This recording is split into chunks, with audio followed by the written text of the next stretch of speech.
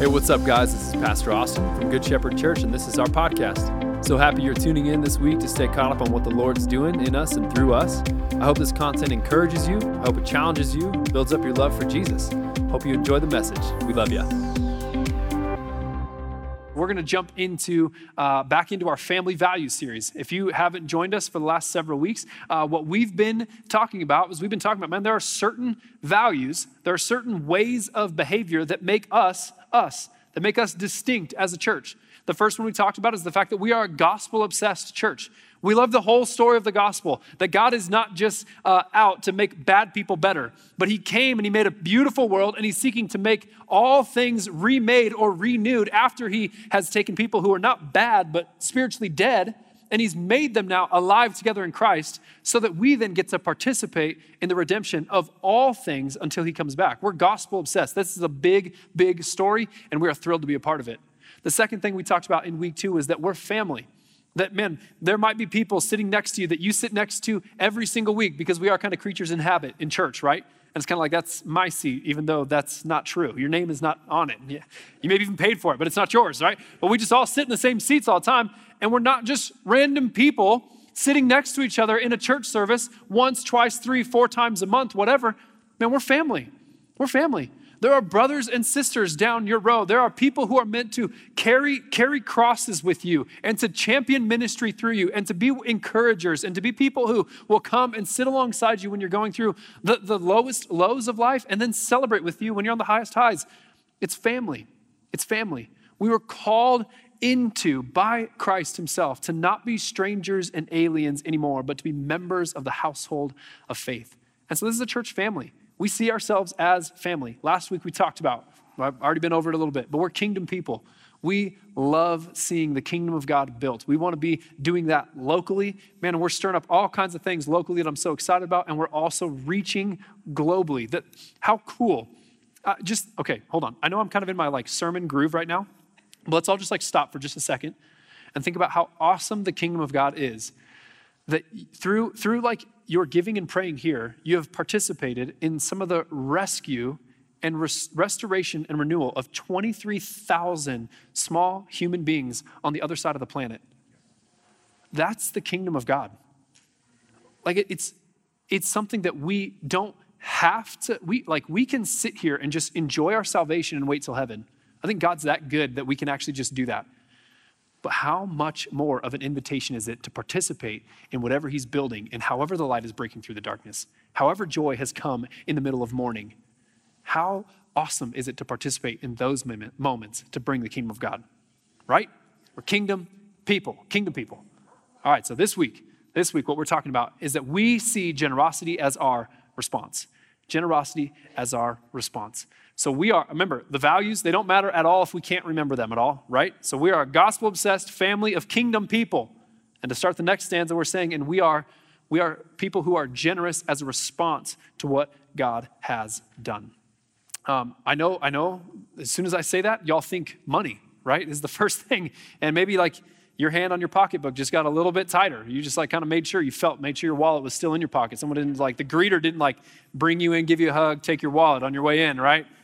How generous of us to always be asking for money as the church, right? That's kind of the mantra that's out there, but that's not really it at all. It's not my heart at all today. I come before you today, standing on this stage, not needing a single thing from anybody.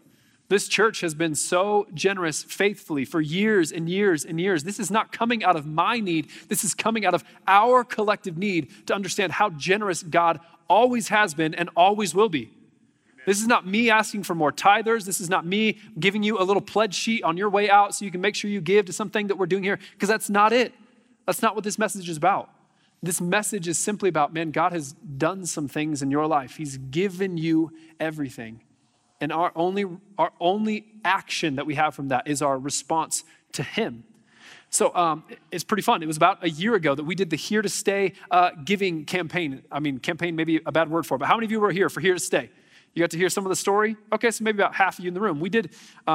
What we did was over the course of several weeks, we just put several of our needs as a church, as a physical location, this building. We said, hey man, wow, we got some needs. Y'all got some money. And so if you want to give, go ahead and do it. right? And we just put all the price tags on everything. We just said, here's what it is. We know these, like these are newer lights. You should have seen the older lights. They were a sight. They were like this big when they came down actually too, which was incredible. But they were like 40-year-old light fixtures. How many of y'all have 40-year-old light fixtures in your house? I'm guessing not many. So we just said, hey, we're calling it what it is. This place needs some updating. And my gosh, doesn't it look good? It looks amazing. And I have, no, hold on. Hold your applause because I have some exciting news for you. The air conditioner that we paid for in February is coming November 15th. Praise God, huh? I think November 20th is the Sunday after it'll be installed. I'm just saying, bring a coat because we're turning it on. We're celebrating. Bring a hat, bring some mittens, I don't care. Dress warm, put some hand warmers in, like wherever you need to put them, but we're turning that thing on. We're gonna make it snow in this room.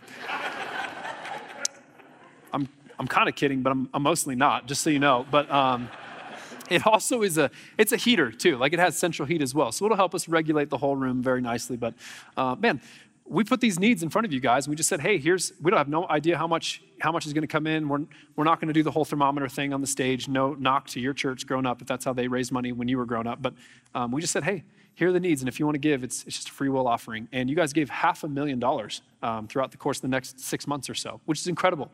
It was incredibly humbling to just be reminded again that this church is consistently generous. $500,000. We're going to continue working through the projects as we can. But man, even for this year, like our income is outpacing what we thought it was going to be. And so it's already going to be a great year financially. Not thanks to like any few of us, but thanks to the body. I will mention this maybe just even a little bit later too. I don't keep track of who gives what.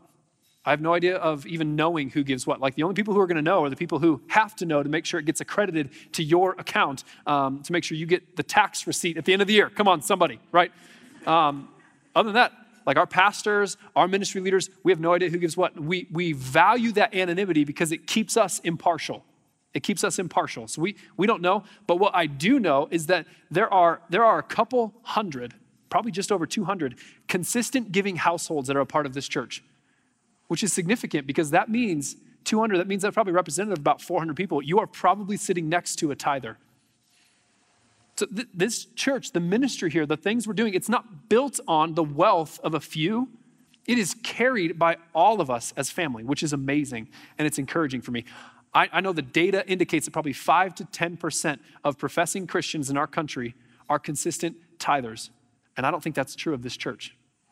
We are, this again, it's a generous church. The reason we're going through this series is not so we can call out things that don't exist. They're to call out the things that are already here so we might stoke them into flame all the more.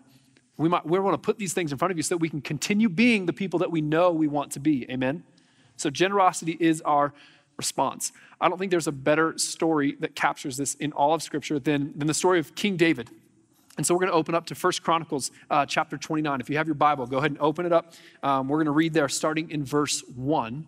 And listen, if you have to go to the table of contents first to find Chronicles, I know you haven't been in there in your reading plan in a while. You can be honest about that, okay? Chronicles, it's that book that when you get to it, how many of y'all you tried to read the Bible in a year? Come on, show of hands. Cool. How many of y'all you get to Chronicles, right? And you're just like, man, it just, haven't I read this already? And it's like, yes, it's because Chronicles and Kings and Samuel, they're all telling of the same time historically for the nation of Israel. And a lot of it centers around this one dude, David, right? It's like his family tree, and here's some of the mistakes he made, and here's some of the awesome things he did. But a lot of it's just all about King David.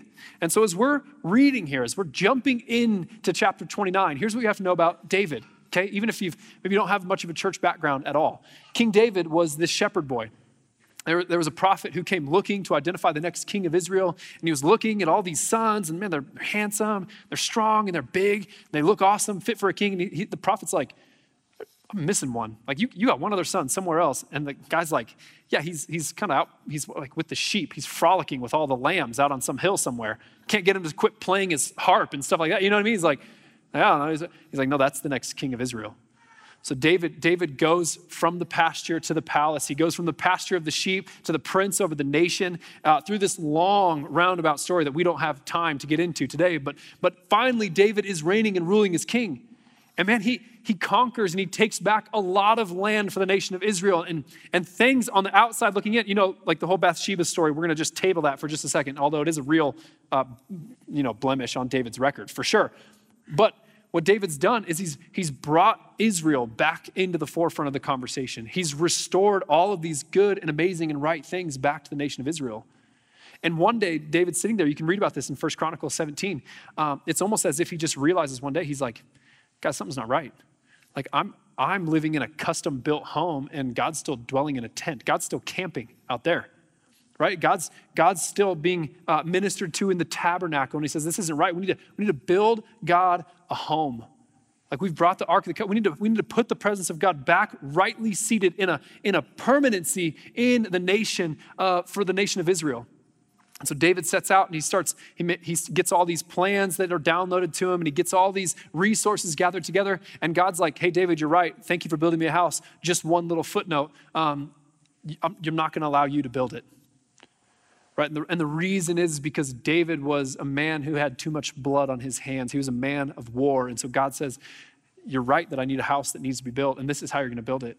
It's just not going to be you who carries that vision into fulfillment.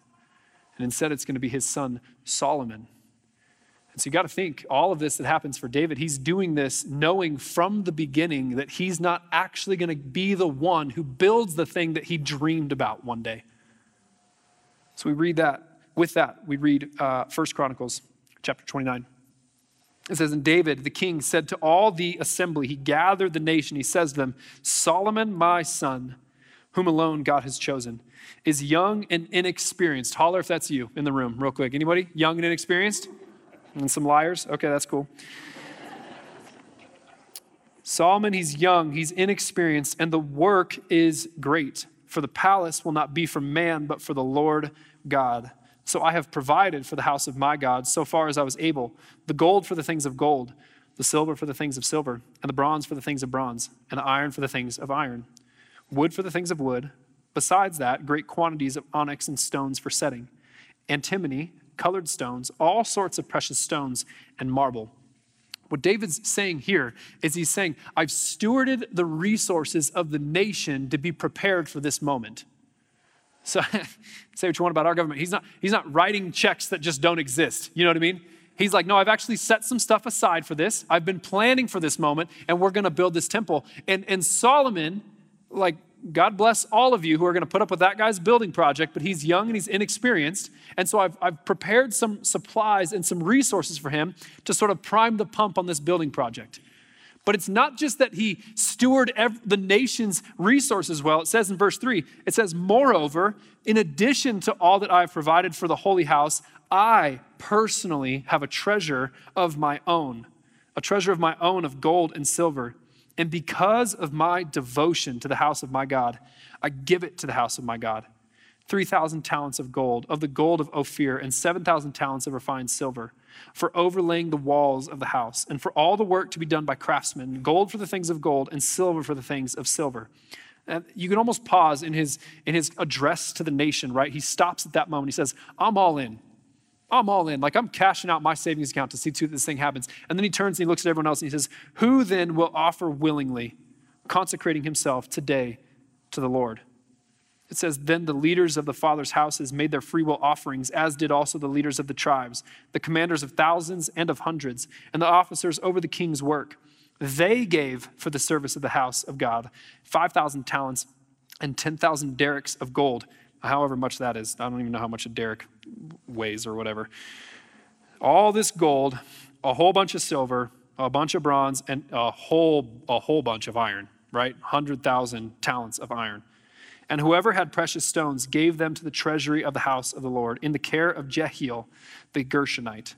Then the people rejoiced because they had given willingly, for with a whole heart they had offered freely to the Lord. David the king also rejoiced greatly. Okay, let me pause for just a sec before we go into this next section. I noticed a few things about David's generosity, right? I mean, you can't really argue with the fact that David in this moment is incredibly generous. He's saying, hey, I'm putting everything on the line here. I'm rallying all the troops. I'm giving out of my own personal savings account. I'm writing the first check to say this house needs to be built. David is super generous to even dip into his own savings account to leverage this whole thing going forward. And here's what I noticed about David's generosity is first that it's almost like it's selfishly motivated.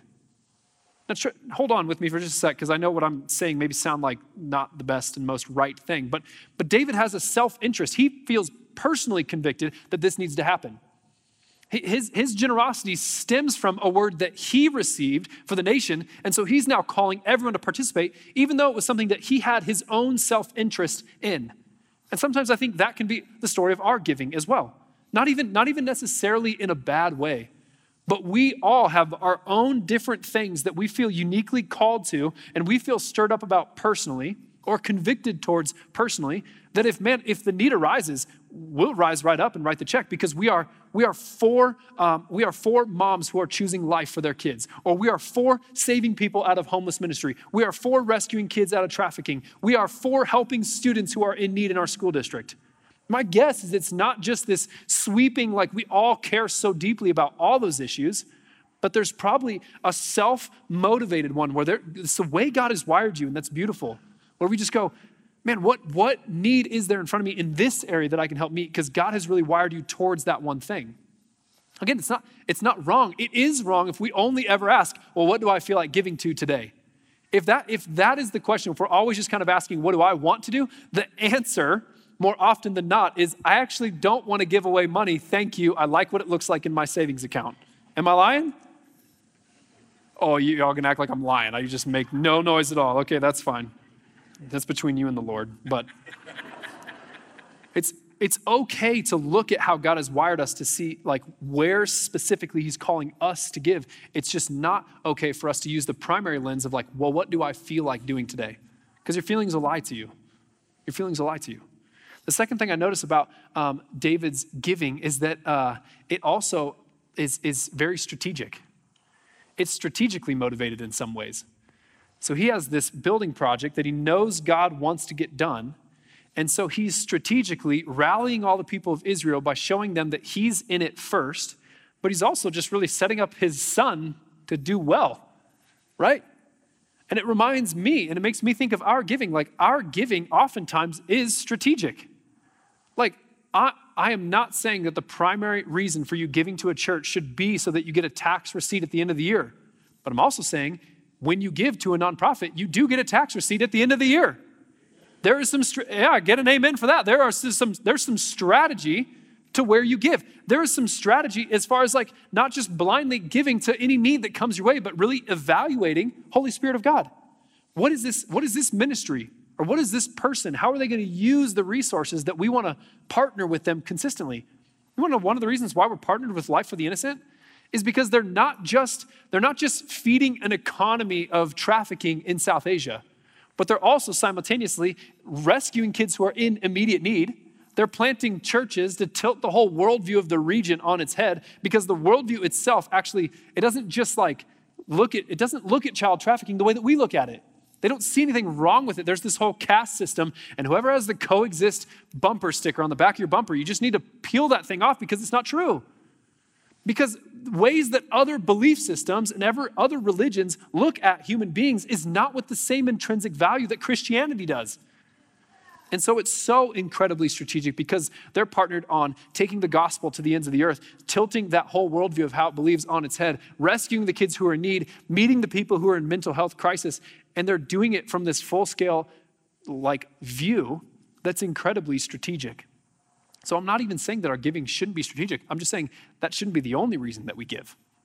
It can't just be selfishly motivated or whatever we want to do. It can't just be strategy. It can't just be what am I passionate about or what feelings do I have towards this thing. Here's the kicker. Here's where generosity has to come from. This is what it has to look like. Up again now in verse 10 of chapter 29. It says, "Therefore David blessed the Lord in the presence of all the assembly. And David said, 'Blessed are you, O Lord, the God of Israel, our Father, forever and ever. Yours, O Lord, is the greatness and the power and the glory and the victory and the majesty.'" Do you hear all the ands? He's just describing all these different things about God. "And the majesty, for all that is in the heavens and in the earth is yours." Everything belongs to God. "Yours is the kingdom, O Lord, and you are exalted as head above all. Both riches and honor come from you, and you rule over all. In your hand are power and might, and in your hand it is to make great and to give strength to all.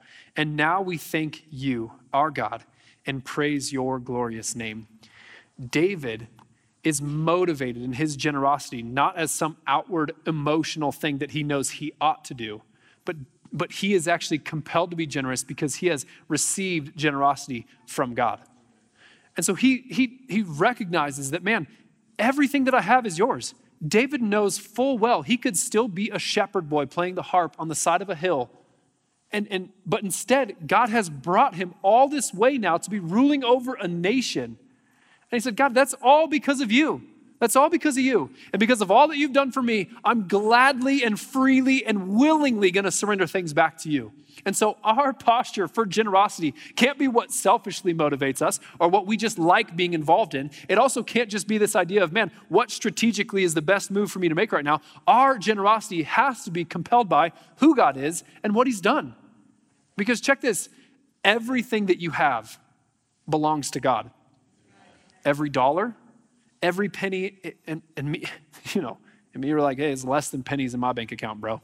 Like maybe you are just kind of like you've have debt just piled on top of you and you don't have any way to breathe, any way to get out. I would just like to lovingly invite you to say, we're family. And I have members of this family who would love nothing more than to buy you a cup of coffee, because you're just saying right now you can't afford it, right? But they'll buy you a cup of coffee, they'll sit down with you, and they will coach you through finances. No judgment, no shame, but they will teach you how to use money as what it ought to be, as a tool, rather than to something that is oppressing you all the time.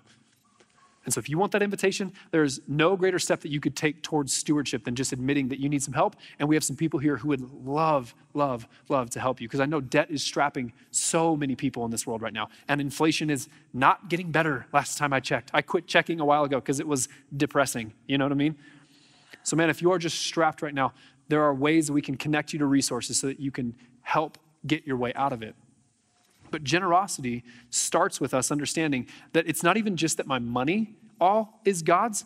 It's that even actually like the gifts and the brain that I have that allows me to earn money, that came from him too.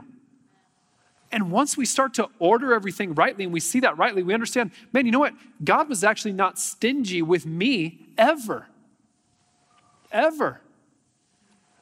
And forgiveness, He's lavished out his forgiveness, lavished out his grace, lavished out his mercy. He's continuing to give you new ideas, new ways to make money. He's continuing to fill you up with purpose in this life so that you can have everything that you would need, plus you can be a blessing then to those around you. Man, I feel genuinely concerned for some of the people who are a part of our congregation, and you have access to money that you never thought you would have before. The Bible says pretty clearly it is harder for a rich man to enter into the kingdom of heaven than it is for the camel to go through an eye of a needle. Why is that? Because money so easily robs us of our affection and our attention, and it entices us into this promise that it can't keep. I don't care if you never thought you'd have 6, 7, 8 digits in your bank account. Now all of a sudden you do. Here is the promise that God has to have you hear this morning, is that it is not given to you just for you, but money was meant to be just a tool in your hand to serve him in another way. It doesn't matter if you have $5, $500,000, $5 million, $5 kajillion, or whatever the government's going to make up next as they're doing some next rescue. Never mind. That's too much. It doesn't matter what your bank account looks like. What God's after is he's after your surrender in your heart to say, no, God, I recognize that all of this belongs to you. See, we always want to reduce the conversation about money in the church down to the tithe. And we go, well, is tithing still for today? And what I would say about that is we see tithing actually demonstrated before the Mosaic Law is given. And then it's instituted then in the Mosaic Law. And then Jesus, when he comes on the scene, he doesn't turn down the message on the tithe. He actually ramps it up so that we might see as the church today, here's how I believe we should operate with the tithe. It is the building block. It is the first step for us to take in understanding the generosity of God and then demonstrating the generosity to those around us. So is the tithe still for today? I would say, yes, it is. It absolutely is. It is our way of stepping into this reality that everything I have belongs to God. It's not me giving God my 10%. It's me returning back to him the 10th that belongs to him. And I'm not saying this to condemn or to give shame to anybody in this room, because again, I don't know. I have no idea who's sitting in these seats, who gives what, or who gives how often. I don't know. I don't want to know. I don't care to know. I will never know as long as I can protect it. But what I do know is that tithing has this way of continually reminding our household. I'll speak just for Katie and I for just a moment, where we write a check once a month and we go, there's the 10%, there's 10%, there's 10%, there's 10%. And historically, that 10%, that's all the word tithe means, is 10% is then just given right back to the church that supports our family, which is not, I'm not just paid by this church. I'm a part of this family raising my kids in this church, right? And so we're giving our 10th back to this church every single month, not because we're dutifully checking some box somewhere, but because we are consistently reminding our hearts, hey, none of it belongs to us anyways. None of it belongs to us anyways. And so we consistently give. But then what I would say is the New Testament, what it invites us into is not just tithing, but actually radical generosity. Where you have the early followers of Jesus, they're just going, man, whoever has need, whatever, I'll just sell my stuff. I'll just sell that thing so I can buy this for you. I will empty my pocket so that every need in the church is met. This is the kind of radical hospitality we see demonstrated in the book of Acts. I think Paul echoes this for us in 2 Corinthians. He's writing on this section of what generosity should look like in the church. He says, but who am I? He says, the point is this: whoever sows sparingly will also reap sparingly, and whoever sows bountifully will also reap bountifully. Each one must give as he decided in his heart, not reluctantly or under compulsion, for God loves a cheerful giver. That root word for the word cheerful is the same word that we get our English word hilarious out of. And I just think that's awesome. Have you ever been prompted with something where you're just like, Lord, that's hilarious. I don't know where it's going to come from. I don't know what, and it's just like, man, it's almost just comical when you think about what the Lord's asking you to do. And man, I'll tell you this, every time we've stepped out in faith, Katie and I, and we followed after some hilarious prompting by the Holy Spirit, God has always faithfully met us with his grace to meet any need that we had on the back end in our own household. And I'm not trying to turn God into some cosmic slot machine where if you put money in, you pull a lever, you'll get blessing out. That's not what this is. It's principle. What it is principle. It says it right there when Paul says, the saying is trustworthy. Whoever sows sparingly will reap sparingly. You don't want to see an awesome harvest in the kingdom of God? Put little in and you'll get little out. If you want to see God do amazing things, then sow bountifully. And by God's grace, we're going to reap bountifully. Look at how this verse keeps going on to say, God loves a cheerful giver. God is able to make all grace abound to you, so that having all sufficiency in all things at all times, you may abound in every good work. What does this mean? It means that our generosity isn't just limited to our money. Like, man, gosh, we should be generous in the way that we talk to one another. Like, do you give out compliments easily? I mean, the saying is that talk is cheap, but I would say talk is incredibly valuable. It can cut right to a person's heart, or it can lift somebody up who has been exhausted and beaten down and run down for the last season of their life. Man, but no matter what, it says that God is able to make all grace. That means in any shortcoming you have, he's able to overcome it. In any category, God is able in all grace abounding to you, so that having all sufficiency or contentment in all things at all times, so that you may abound in all the good work. So, I just think that we as a people, knowing what we have received from God, should be extending generously words of encouragement, lifting people up, using our voice to amplify what the Holy Spirit is saying in someone's life, rather than to align maybe in a more gossip-centered way, where we're actually trying to counter what the Spirit's doing in somebody's life. Rather, I'm going to use my mouth to echo whatever God's doing in somebody's life. It means if I see my kids doing something awesome, I'm going to encourage them. I'm going to throw. If I see somebody doing something awesome when they're out in the public, out at Qdoba or whatever, I'm going to be like, man, praise God, you represented Jesus so well to that person today. I'm going to give those kind of compliments freely because I've been given things greatly by God. Man, not just my talk, not just my money, but I'm going to do it with my space. Man, some of y'all have a spare bedroom sitting in your house that is still set up for your kid to come home one day. And I'm just here to tell you, they ain't coming home. Like they have started their own life. They are doing their own thing. They're good. Congratulations. You were successful in what you did as a parent. Use the bedroom for something. Man, maybe there's a single mom. Maybe there's somebody who's just down and out. Maybe there's someone battling homelessness right now. Use the space, the property, the physical things that God has given you to help bless somebody. Maybe it's not just that. Maybe it's time. Maybe it's just time. Maybe you don't have anything else to offer. You can't write a fat check right now. I don't got a spare bedroom in my house. But you know what you do have probably is time. And I know we all wear busyness like this badge of honor, like we just don't matter at all unless we're busy. That's why we always say it to people when we bump into them from our past, right? How are you? Oh, I'm busy. It's like, oh, good. You must be important, right? Like that's what we kind of expect them to say or something. But are you interruptible with your time? Are you generous with your calendar? Do you make space for other people who have needs that aren't just so self-centered or strategic on your end, but you're actually willing to just bless somebody else? This is how God has treated us, remember. So generosity, it is not this complex thing that I want you walking out of here to just try to muster up on your own. Rather, it's just responding to who God has been to you and to me. Man, I hope that what you get when you're coming into this church every day is you get a dose of the generosity of God in the way of his love for you, in the way of his bringing you into his family, in the way of him gifting you to do cool things in his kingdom that you have no business doing right now. Like you can actually take what the devil meant for evil and you can weaponize it against him for God's good. That's a pretty awesome move. God's given you that. He's generous.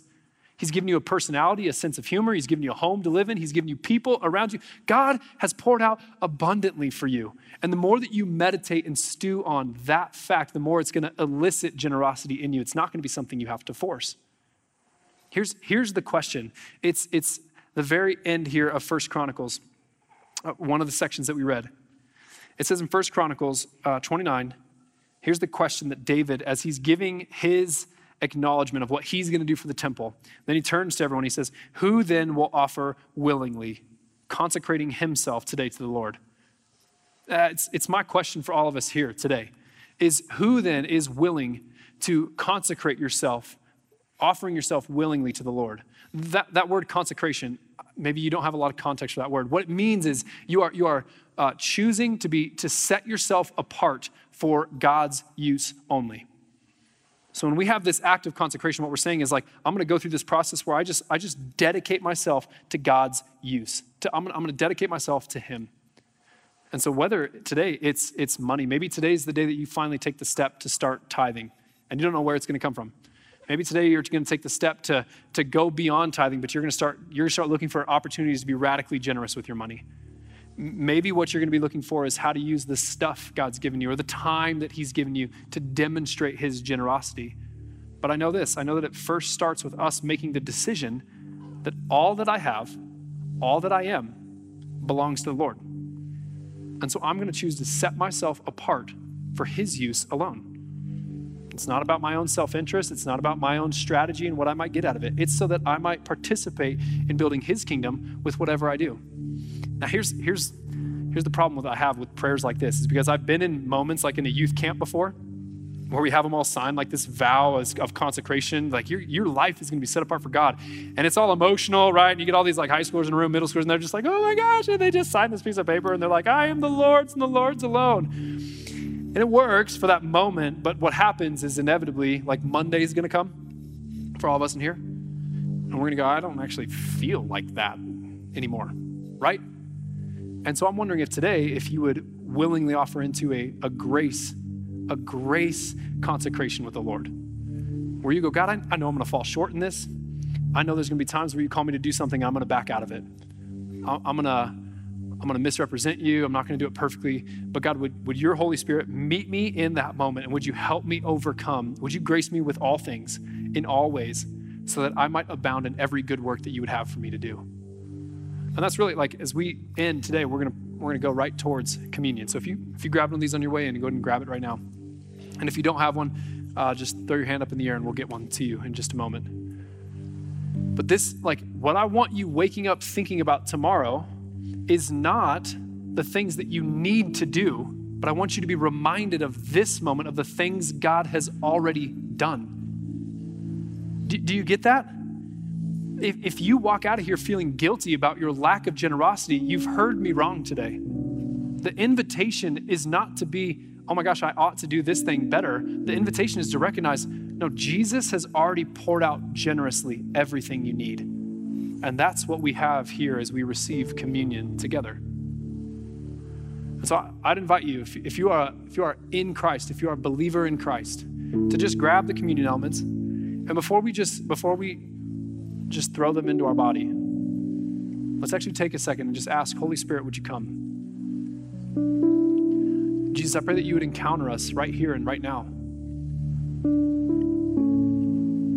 God, would you show us how much you've loved us, how much love you've poured out for us, how generous you've been in just all the different ways of our life. And would you prompt us today to see the spots in our life where we can take that next step of surrender towards you, whether it's something with money or time or the physical things that we have. God, help us to see this world rightly so that the world of the generous might get bigger and bigger. We might have a broadened vision for what you could do on this planet, in our neighborhood, in our own home, where we work. Holy Spirit, come. Show us the next steps that we need to take. But help us come to your body knowing that it is by grace alone that we are saved. It is because you have paid out the ultimate sacrifice of your body on the cross that we even have this moment. And so with the reality of the cross of Jesus Christ, we receive your body today together.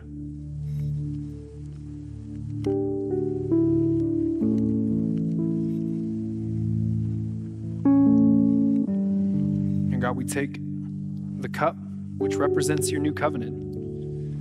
God, I pray for there to be a grace on us as a people to be continually empowered by your Holy Spirit to be the generous people that you have envisioned for this place.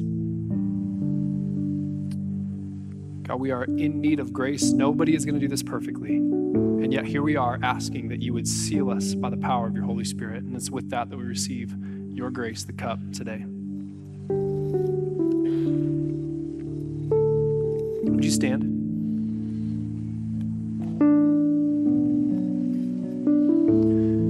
Generosity is our response. Here's how we've written it out in a value statement. Our God is not stingy. He does not hold back. He's poured out for us a generous amount of grace. He's forgiven generously, and he's loved us abundantly. He's never held back his kindness or his beauty. Freely we have received, and so cheerfully we will give. When it comes to giving, percentages, it's not our standard. An obligation is the wrong approach. It is our overflowing response to give. We want to be a people who have open wallets, space in our calendars, and margin in our resources to do whatever God wants to do in a moment, even when the Spirit's prompting is hilarious. God has gifted us, and so we will steward our gifts to his glory. Generosity, then, is not a complex emotion that we muster. It is a simple response to who God has been to us. God, I just pray that you would stir us up. Fix our eyes up onto you, Jesus, so that we might see the generosity of our God and our King, who has loved us and graced us and saved us, pulled us up out of the pit. Help us to just simply respond. Help us to be empowered as we go about our week this week, as we walk out of these doors. We want to be a people who embody your generosity. We want to demonstrate it to the world around us so that they might see our God who is in heaven. They might see our good works and they might glorify you. Jesus, we love you, and we need you in all this. It's in your name we pray. Amen.